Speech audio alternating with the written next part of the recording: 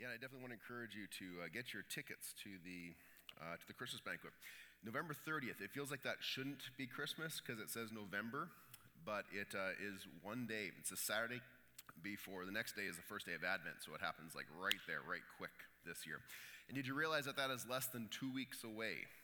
So don't let that sneak up on you because we are right on the verge of having Christmas be upon us. It definitely is that time of year where we start to celebrate with family and friends, and there's lots of visiting that takes place in our homes as part of the Christmas season. And I don't know about you folks, but one thing that's common in our house is around the Christmas time, there's a bit of an uptake in the number of times we sit around a table and play board games or card games. Is that a kind of a common thing for a lot of people around the Christmas season? Yeah, absolutely. And it's a great opportunity to spend time with kids, too, especially when they start to find themselves out of school with school break and whatnot, to sit around the table, get different board games out. And I was kind of wondering, what are some of your favorite board games? I know, Zach, I didn't tell you about this ahead of time, but what's one of your favorite board games to play? Settlers. Any other Settler fans? Yeah, a lot of Settler fans. Any other favorite board games, or maybe when you're a kid? What was your favorite kid board game? Monopoly. Monopoly's a popular one. Yeah. Sorry? Chess. Ooh, an intellectual among us. Yes. Chess. Any others? Sorry. I knew someone was going to say sorry. You know why? Because we're Canadian. Yes. You're with me, Mike. Absolutely. You know, it's true. Sorry is one of those board games that's actually often one of the first games that kids play when they're quite young, because it's quite a simple game. And after all, if you are a good, true Canadian, you have played the game of sorry. Probably even when you're walking down the street holding the door for somebody, bump into them. Oh, sorry. We're playing sorry as we go down the street at times. If you're not familiar with that game, it's very, very basic. You draw cards with numbers on them, and those numbers represent the number of spaces you can move around the board. And the object is to get your 4 pieces to travel around the board from start to the home. Now, here's where the word sorry comes in. As you're moving around the board, if you happen to land on an occupied space, no 2 pieces can occupy the same space, and so you bump that person back to the beginning. And now, when you bump them back, you have to, it's in the rules, it is required, you have to muster your most insincere, sarcastic voice and say, sorry that I moved you back to the beginning. It's funny the first time, but the second time that happens to your little sister, there's a degree of acceptance that she has about it. The third time it happens, there's really no comment made, more of a straight face. The fourth time, boards get flipped, and Christmas is ruined for everybody because of this wonderful Canadian game that we have our kids play. Well, so far in our story of walking through the book of Jonah, Jonah has been navigating himself in a direction of his choosing, away, actually, from God's call upon his life. See, Jonah's a prophet, and prophets receive the word from God to go to a particular place to deliver news and a word of God to a people. In this particular case, God had called Jonah to go to the wicked people of Nineveh to call them to repent, to turn to God. But instead of going east towards Nineveh, he goes west in the direction of his own choosing. Finds himself on a boat. God doesn't want him to continue that direction, sends a storm. Jonah finds himself thrown overboard. God sends a great fish we talked about last week to swallow him and to take him back in a different direction. We spoke last week about when Jonah was inside that great fish, of this prayer he offers up in chapter 2 of the book of Jonah. And this prayer is basically his perspective on things. And as we learned, there's a degree of selfishness and self-righteousness that seems to be enduring within Jonah, to the point where when the fish gets to its destination, it vomits him onto the land. And essentially, God has now bumped him back to the starting point. Sorry, not sorry. That's where he needs to be. And that's where we pick up our story today, after God bumps him back to the starting point. And we read this in Jonah chapter 3, verses 1 and 2. The word of the Lord came to Jonah a second time. Go to the great city of Nineveh and proclaim to it the message I gave you. We're not told where Jonah got dropped off. But I can tell you this, it was not near Nineveh. How do I know that? Because Nineveh is just as landlocked as Alberta is. Nineveh is right in the middle of this large landmass. So it's likely Jonah got dropped off back in Joppa, exactly where he left from in chapter 1. And we learn in this that God is the God of second chances, that he renews his call with Jonah. He says, go and preach the word. I have been unwavering in my commitment to preach this word to them, Jonah. You've gone other directions, but I'm also unwavering in my love and concern for you. In fact, the words that he uses for this call in chapter 3 are exactly the same words he uses in chapter 1. This time something different happens, though. This time we read in verse 3, Jonah obeyed the Lord and went to Nineveh. Now, it's safe to assume Jonah obeyed the Lord this time because something had changed. What had changed? Well, Jonah understands that this call was no longer to be perceived as a choice. This was a command. God had proven in numerous ways already in the first 2 chapters of the story that he wasn't really giving Jonah an option. You go this way, I'm going to send a storm. You keep going, I'm going to send a fish. The fish is going to take you all the way back, and I'm going to bump you back to the start and give you a chance to try again, because he's the God of second chances. Remember last week, we talked about how God had Jonah's attention. God had Jonah's reluctant obedience, but he did not have Jonah's heart. Now, if you've been with us these past 2 weeks, you know I've been pretty hard on Jonah for the last couple weeks. And it's not going to change, actually, because this week and next week we're going to see Jonah is not really a hero in this story. But in fairness to Jonah, I totally understand his protest. I totally get why he did not want to go to Nineveh. He didn't want to go and preach this particular message. And it comes down to the reality that his protest, his big issue, is that he firmly believes that the wicked people deserve punishment. The wicked deserve punishment. They don't deserve to be forgiven.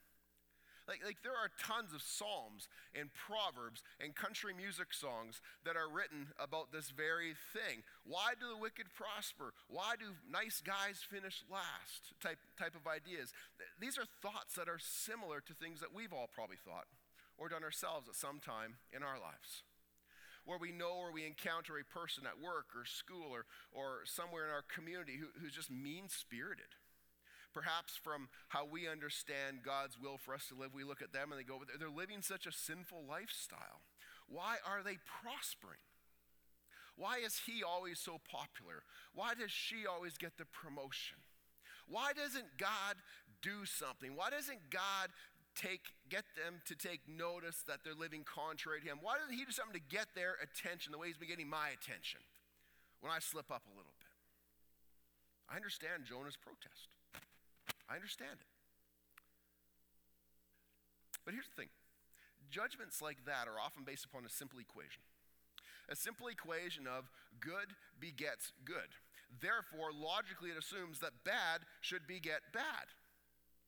And if you read the Bible, especially the first 5 books of the Bible, it kind of reads that way.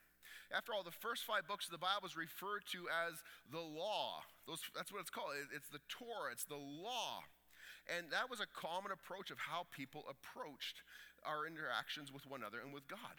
Is that if you do the good things, you get good. If you do the bad, you will get bad. This was so common even in the day of Jesus, to the point where a teacher of the law came to Jesus one day and asked him, "Teacher, of all the laws that exist, what is the most important one?"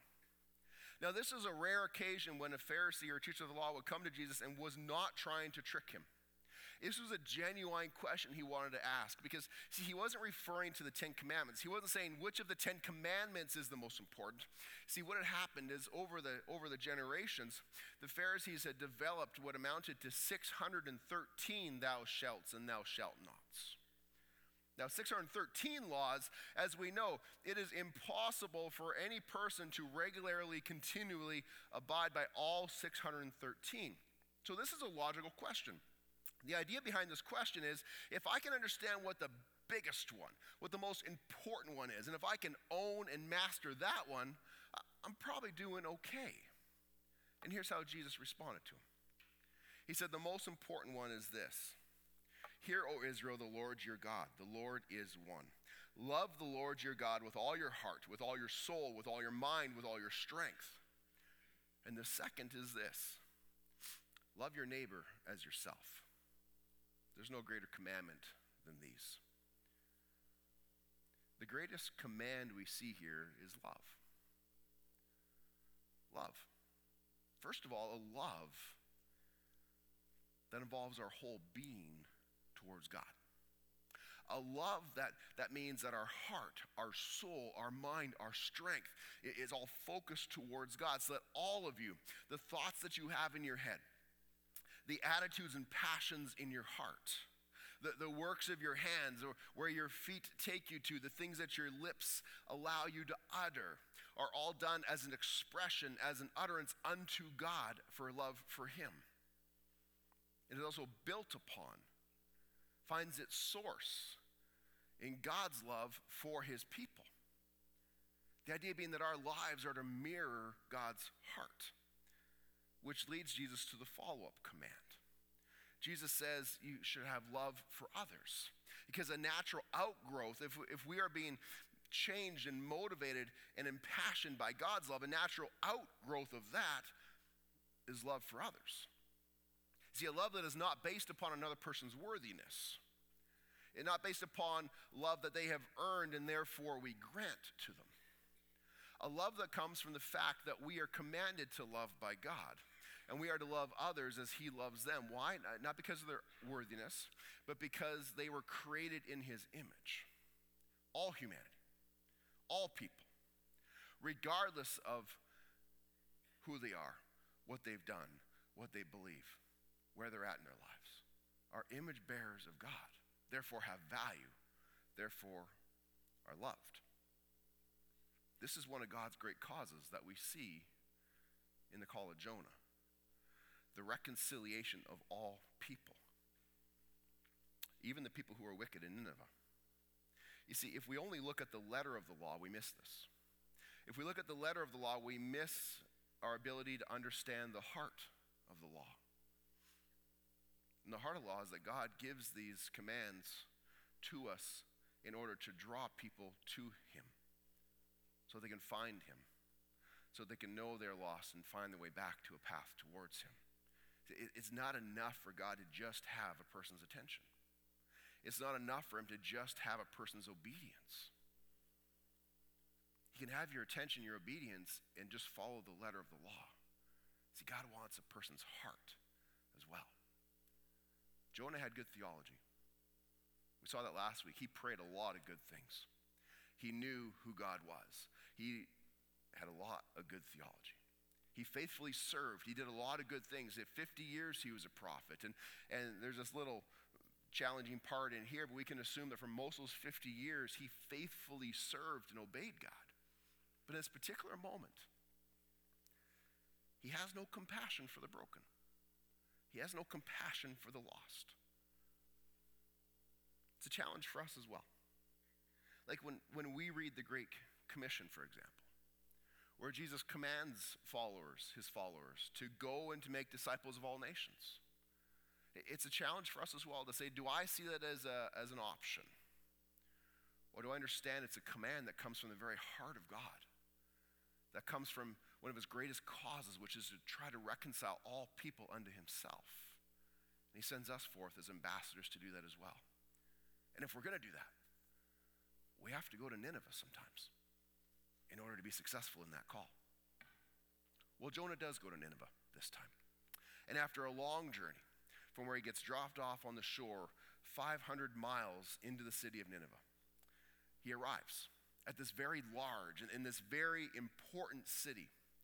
It's not just an important city to the region. We can actually tell this far into the story, it's a very important city to God too. He's gone a lot of steps to make sure that they hear his message. Clearly, these people are important to God. Now, it's believed that Nineveh is the largest city in the world at the time.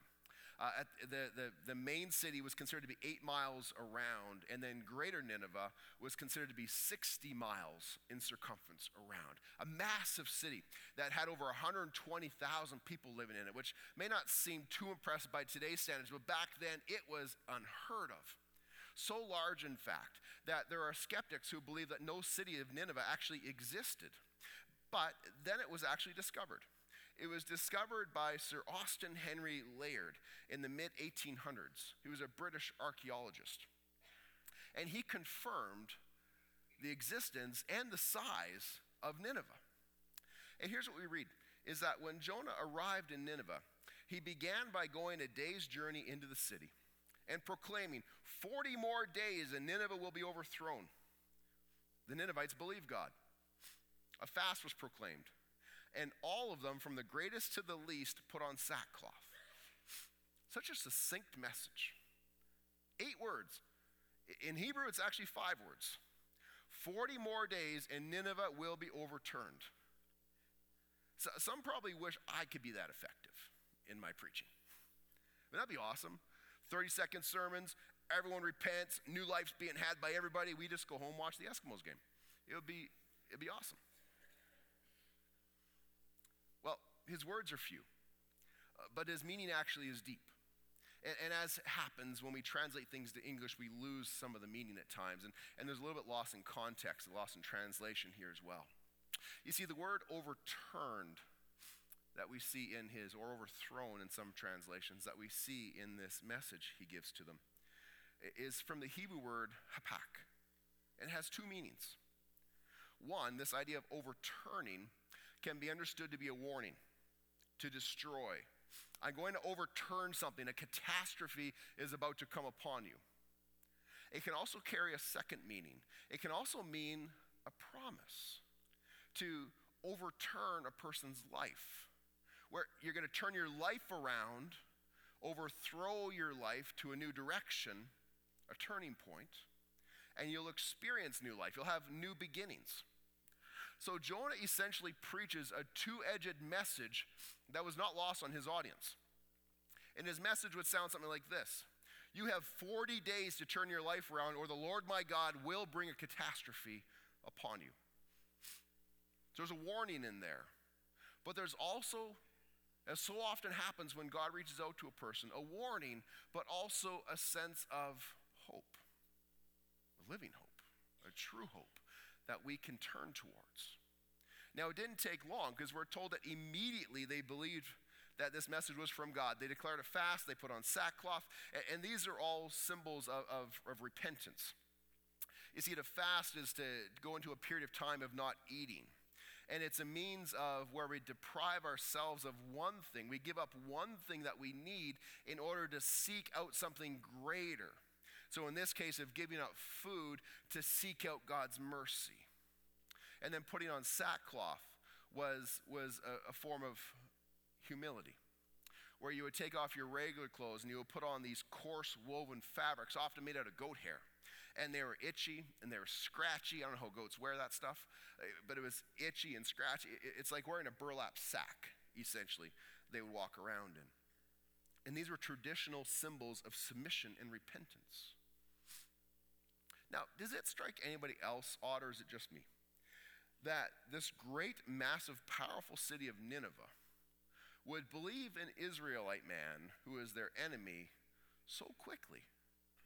Like, is that striking anybody else as being kind of odd and strange?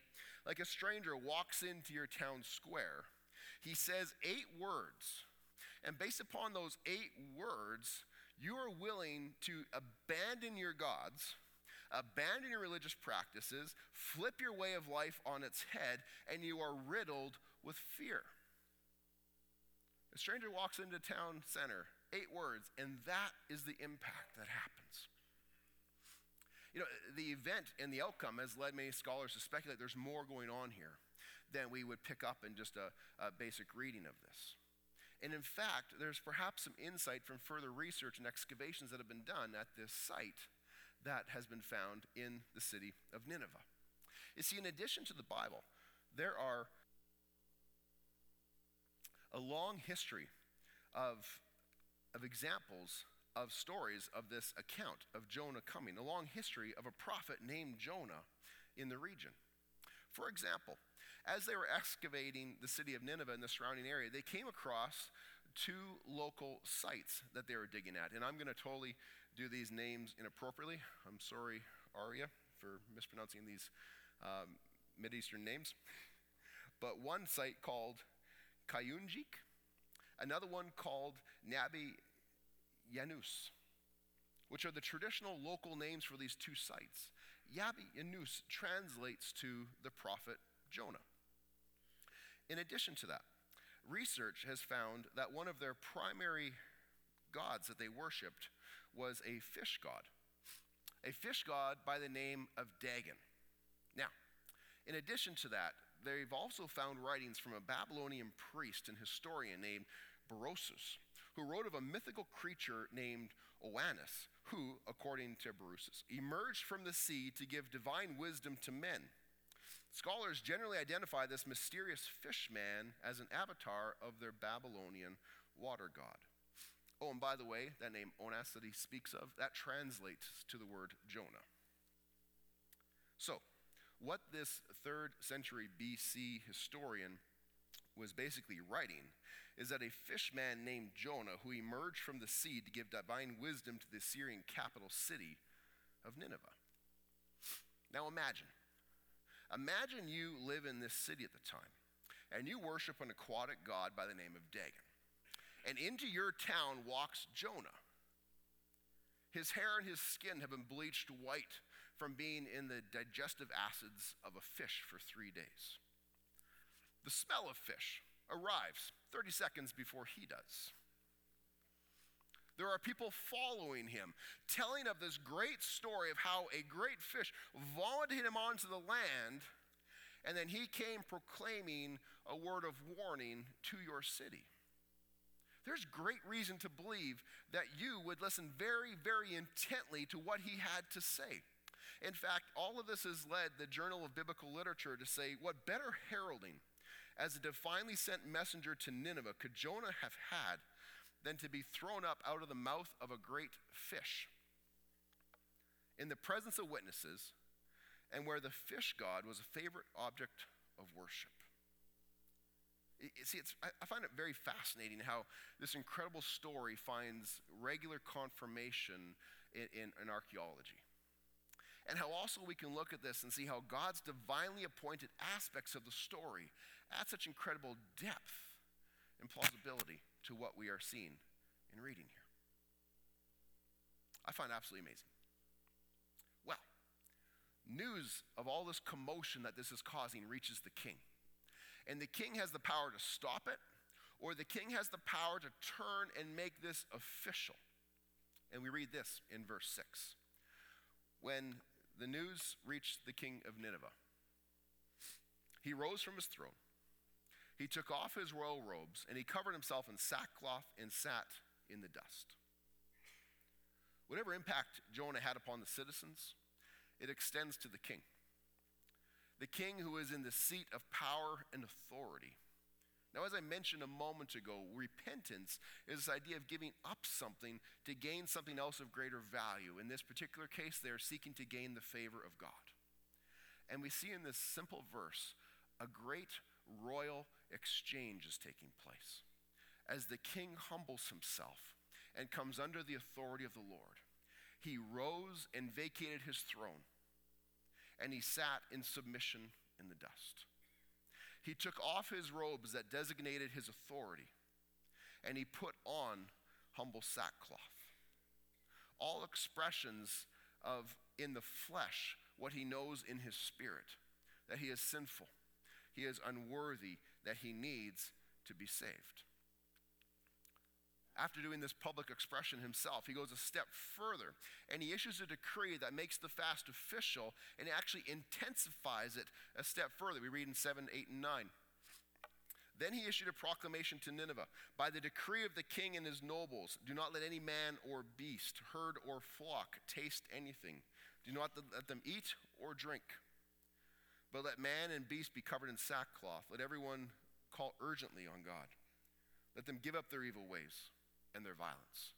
Who knows? Maybe God yet will relent and have compassion and turn from his fierce anger so that we will not perish. The fast is already taking place in the city of Nineveh, but this is expanded in 2 ways. First of all, a typical fast just involves food, abstaining from food for a period of time, but it's expanded to include water, which is a very severe additional step. You have to imagine we are in the heart of modern-day Iraq where this is taking place. It is hot.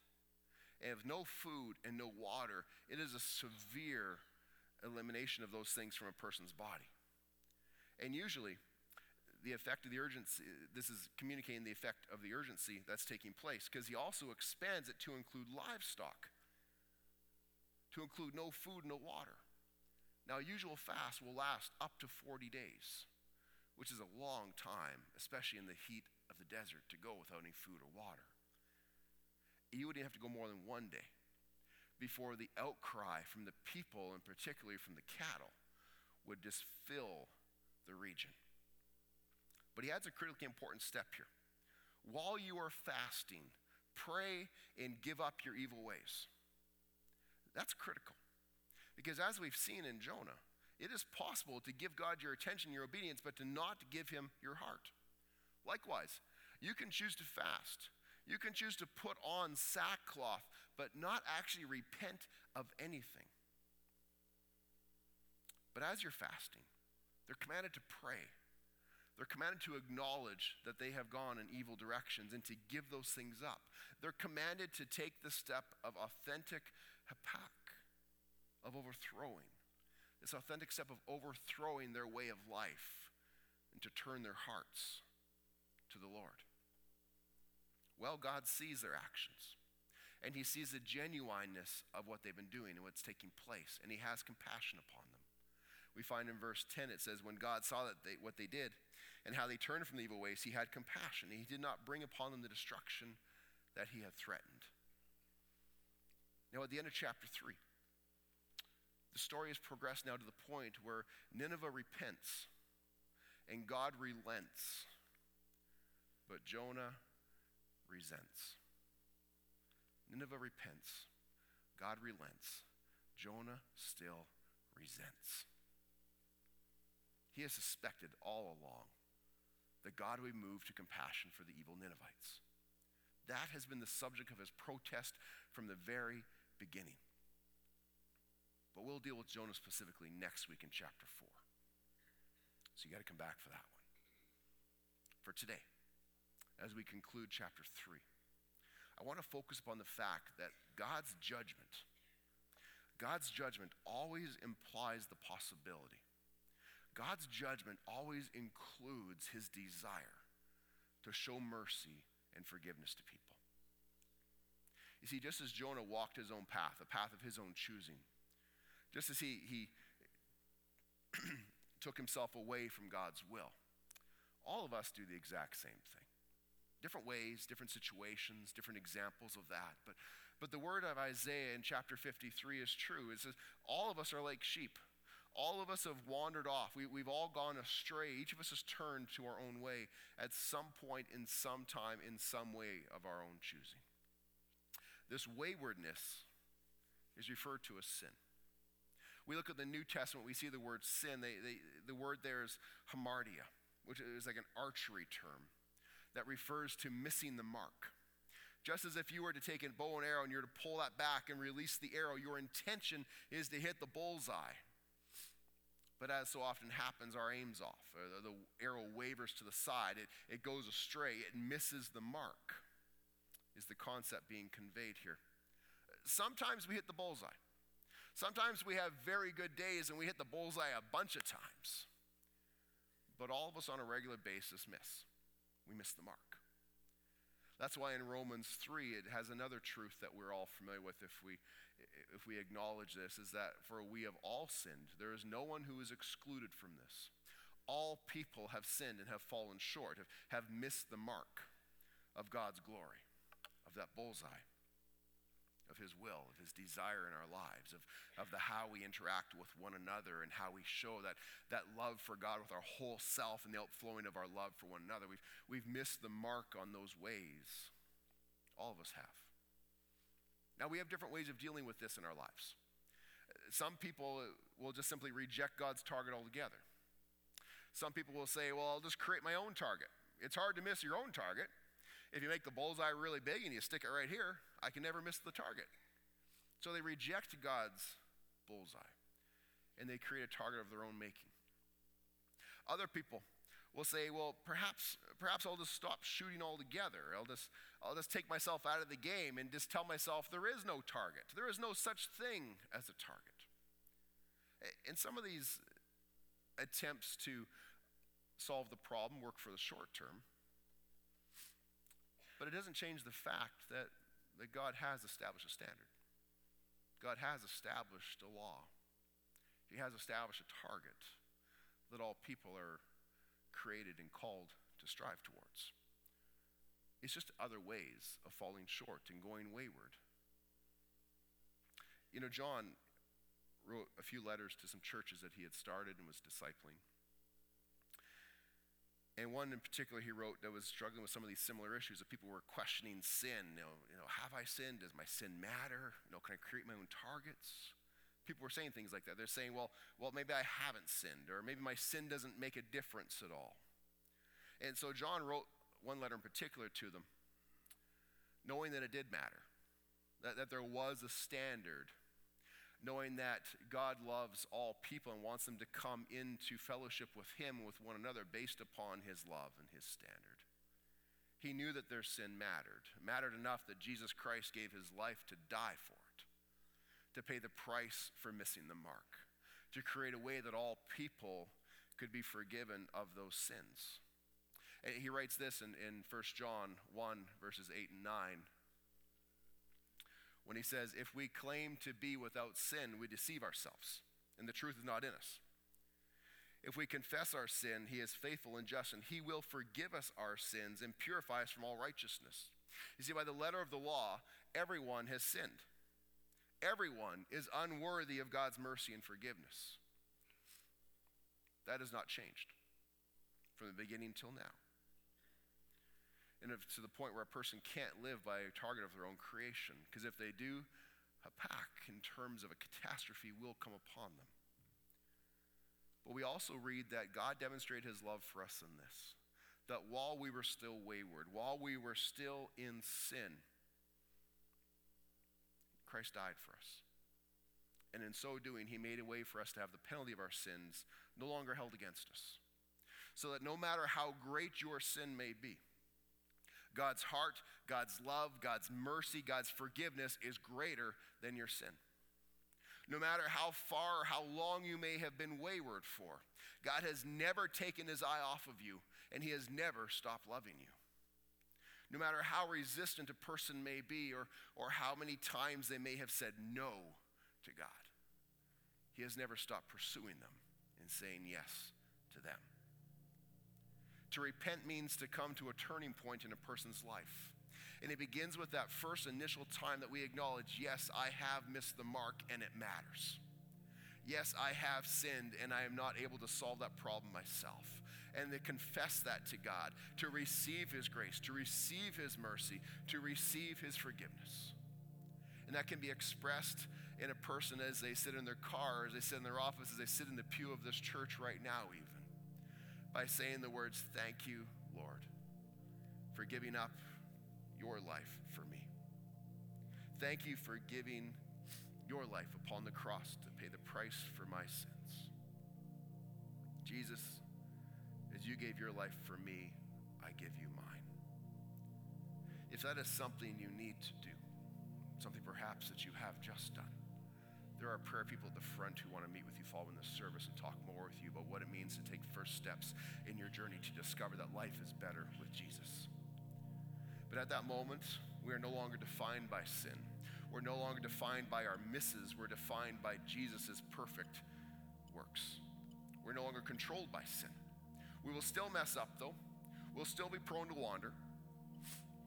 There's no better example of this, actually, than of King David. King David, who was a man who was said that he was a man after God's own heart. God had his heart. Not just his attention, not just obedience. God had his heart as well. And yet he sinned. I don't just mean in small stuff. Yeah, there's accounts of him lying, absolutely. But bigger stuff than that, stuff that many of us here will never do by the grace of God. He was guilty of like adultery and murder as well. But after he sinned, he was truly repentant. And he came to a genuine turning point in his life. And the greatest example of him expressing this turning point is found in Psalm 51. In Psalm 51, where he acknowledged his wrongdoing, he acknowledged his guilt. He came to a moment of changing course and seeking God's forgiveness. So I just want to close this time for us by reading for you sections of Psalm 51. As you bow your heads and listen to these words, if there's something in your life that you have yet to confess, that you know has been weighing heavy upon you, perhaps this prayer can be your prayer this day. Have mercy on me, O God, according to your unfailing love. According to your great compassion, blot out my transgressions. Wash away all my iniquity and cleanse me from my sin. For I know my transgressions, and my sin is always before me. Against you, Lord, and you alone have I sinned. I've done what is evil in your sight. So you are right in your verdict. You are right and you are justified when you judge. Create in me a pure heart, O Lord. Renew a steadfast spirit within me. Do not cast me from your presence or take your Holy Spirit from me, but restore to me the joy of your salvation. Grant me a willing spirit to sustain me. Then I will teach transgressors your ways, so that sinners will turn back to you. You do not delight in sacrifice, or I would bring it. You do not take pleasure in burnt offerings, but my sacrifice, O God, is a broken spirit, a broken and contrite heart that you, God, will never despise.